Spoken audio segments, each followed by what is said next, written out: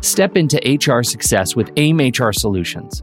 As your trusted partner, we're here to empower you on your HR journey, whether your team is small, in transition, or simply seeking extra support. Introducing our dynamic contract HR services, designed to bring ease and efficiency to your operations. Imagine the peace of mind knowing you have a dedicated partner handling compliance, employee relations, and so much more. Let AIM HR Solutions be your guiding light toward HR success. Visit aimhrsolutions.com for more information.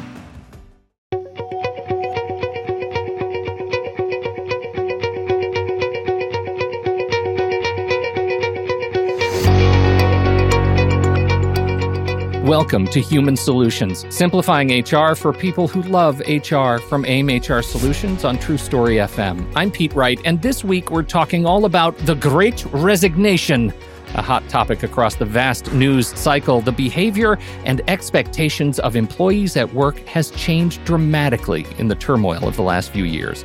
One constant theme we're hearing from employers is, how do you recruit in this labor market? Today, Terry Cook, our Senior Vice President of Employer Services and frequent guest on this podcast now, and Kyle Pardo, AIM HR Solutions Executive Vice President, join me to share their perspectives on how employers can navigate the challenge of recruiting in 2022 and beyond.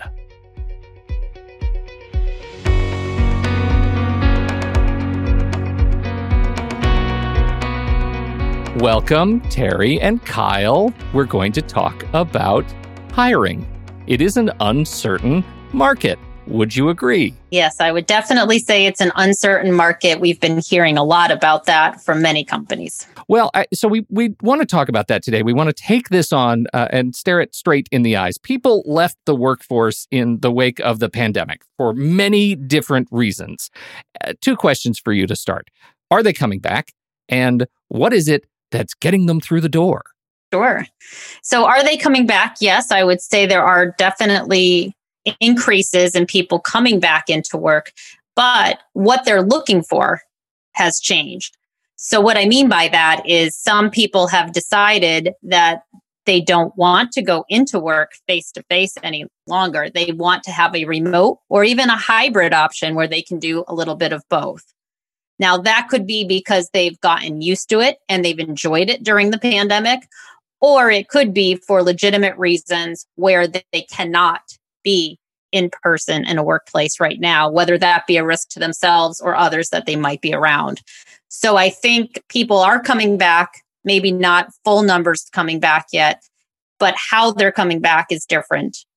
And to your second question, what they're looking for to get into the door, as I mentioned, is different.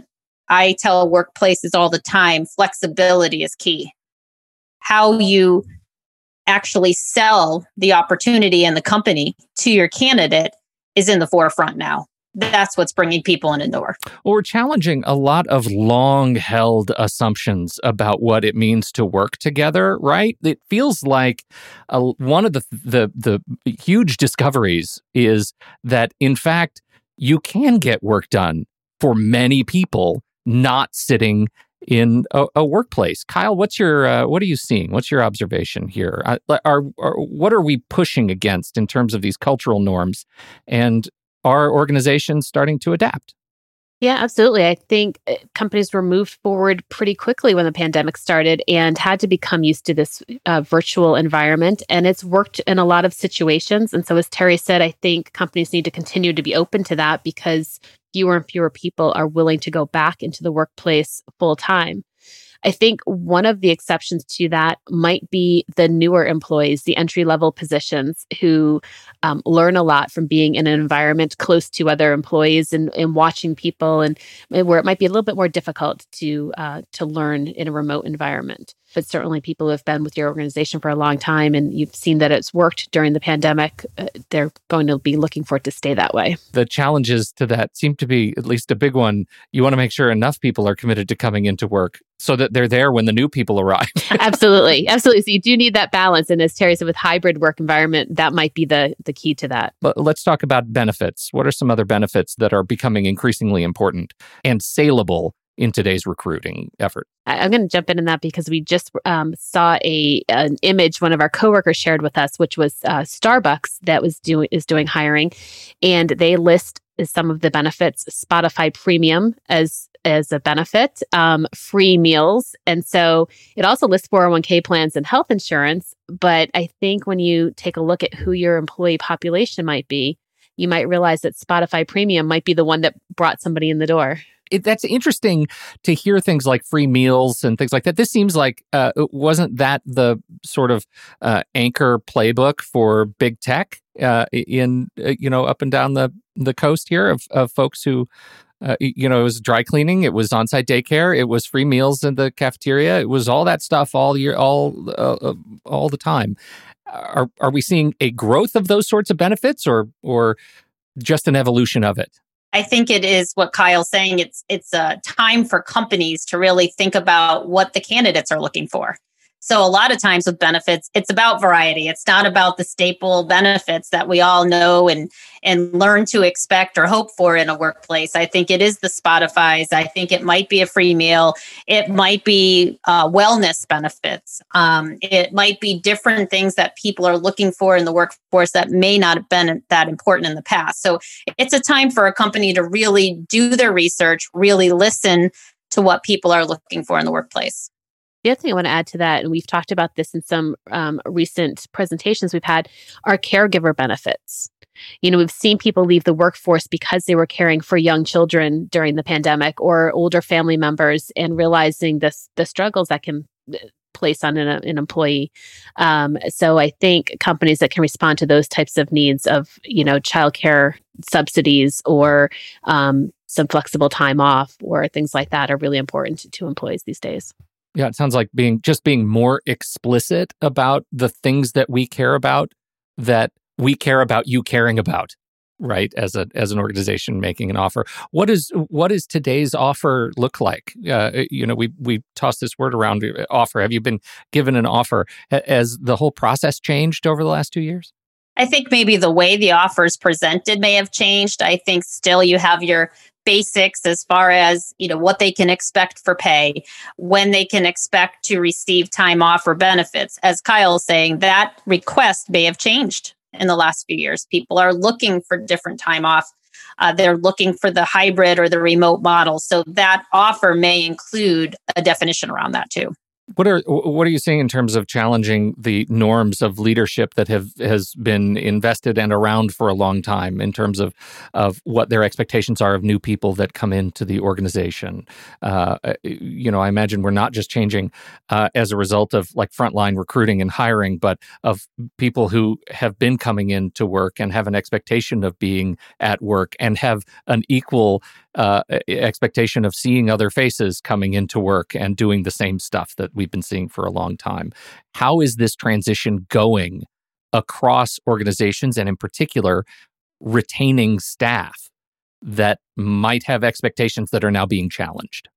I think I think it's recognizing everybody. So I think people want to be recognized and really thanked for their contributions more so now than they ever have.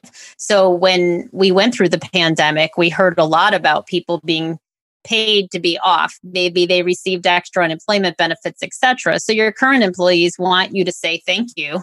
And maybe they're looking for a little bit of extra money here and there if they can get it. But a lot of it is really just noticing them, noticing that they're there, they're showing up for you every day, and that you're appreciative of the fact that they're showing up for you every day in your company. I think the other thing is too, in order to stay ahead of this trend and to retain employees, companies, they just really need to be creative and can't rely on this is how we've always done it. I'm so glad you say that, because this gives us an opportunity, Kyle, to introduce you to my fake manufacturing organization, right? We introduced last week, and slowly but surely in my head, this organization is being built and it's being staffed. If you are creating a recruiting platform for my new fake manufacturing organization, how would you start? It's so funny. And I'm glad to use that example of a manufacturing organization, actually, because we've heard from employers who have said, they have shifts from 7 to 3 and 3 to 11, and that's how they've always done it. And we can't find anybody to work those shifts. And so we've challenged companies to say, well, what about a 9 to 2 shift?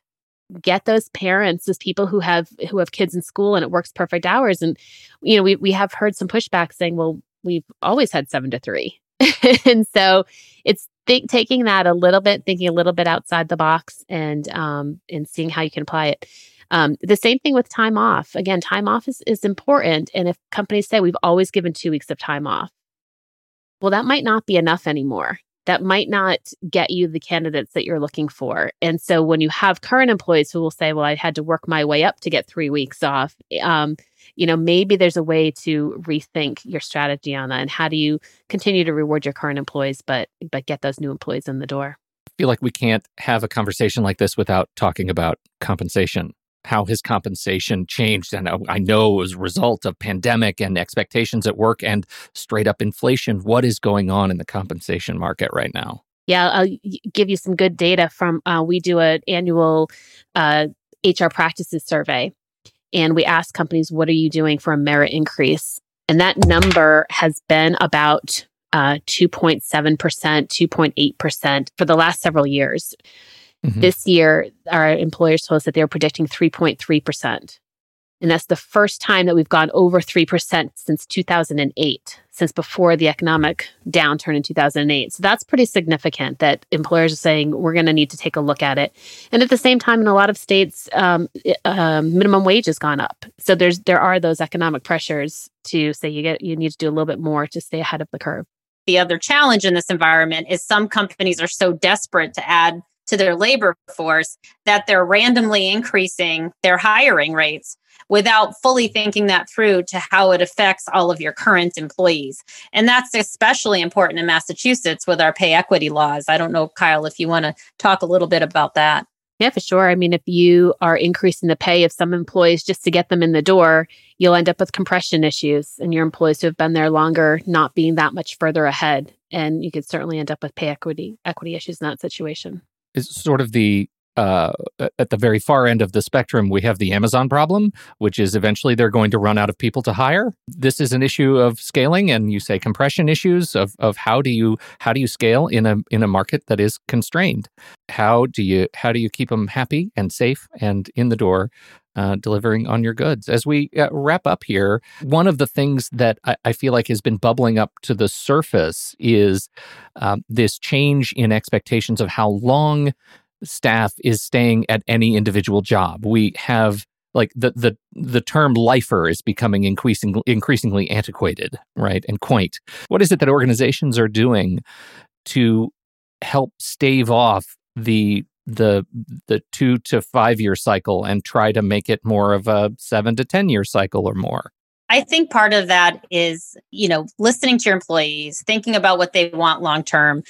That can be succession planning, creating a growth strategy at your company so that when somebody stops feeling challenged, they're not looking for another company in another position because they're able to find that challenge with you. That all being said, it is important to understand that, as you mentioned, people are not at organizations as much at 20 to 30 years. The average time an employee stays at an organization right now is between 2 to 3 years. And that can be slightly increased or slightly decreased depending on some of the generational issues that have been coming out in studies. However, again, I think it's about the studies of succession planning, providing growth, providing the right compensation and benefits that people are looking for so that they're not looking elsewhere to find that. Incredibly complex organisms we humans are. And this has been an incredibly helpful conversation. I hope to those of you listening to give you a framework of just how you might be thinking about recruiting and retaining your most important people. I think the one piece that I like to emphasize to people is when you're hiring that you have to sell your company, sell your position, but also you have to look at your hiring process and streamlining that. People are hiring very quickly. They're going to take those good candidates off the market quickly, even though, as you mentioned, maybe in typical times you wanted 4 or 5 interviews that could last 2 to 3 months. That can't happen as much anymore because they will be taken by another company that has taken the time to streamline that process. It's so scary. It's so scary out there, y'all. This has been great. Thank you both, Kyle, Terry. Thank you both for taking your time today, sharing your wisdom and expertise. You are wonderful assets to this show. We appreciate you. Thank you. As always, you can find the links to all the links that might help you build your own plan. We will include in the show notes. You can find those at aimhrsolutions.com. You can listen to the show right there on the website, or please subscribe to the show in Apple Podcasts, Spotify, anywhere else fine podcasts are served. And even better, if you are listening to the show in a place that does accept ratings and reviews, we would deeply appreciate you leaving a kind 5-star review for us. That helps the show a lot. Thanks, everybody. On behalf of Kyle Pardo and Terry Cook, my name is Pete Wright, and we'll see you right back here next week on Human Solutions, simplifying HR for people who love HR.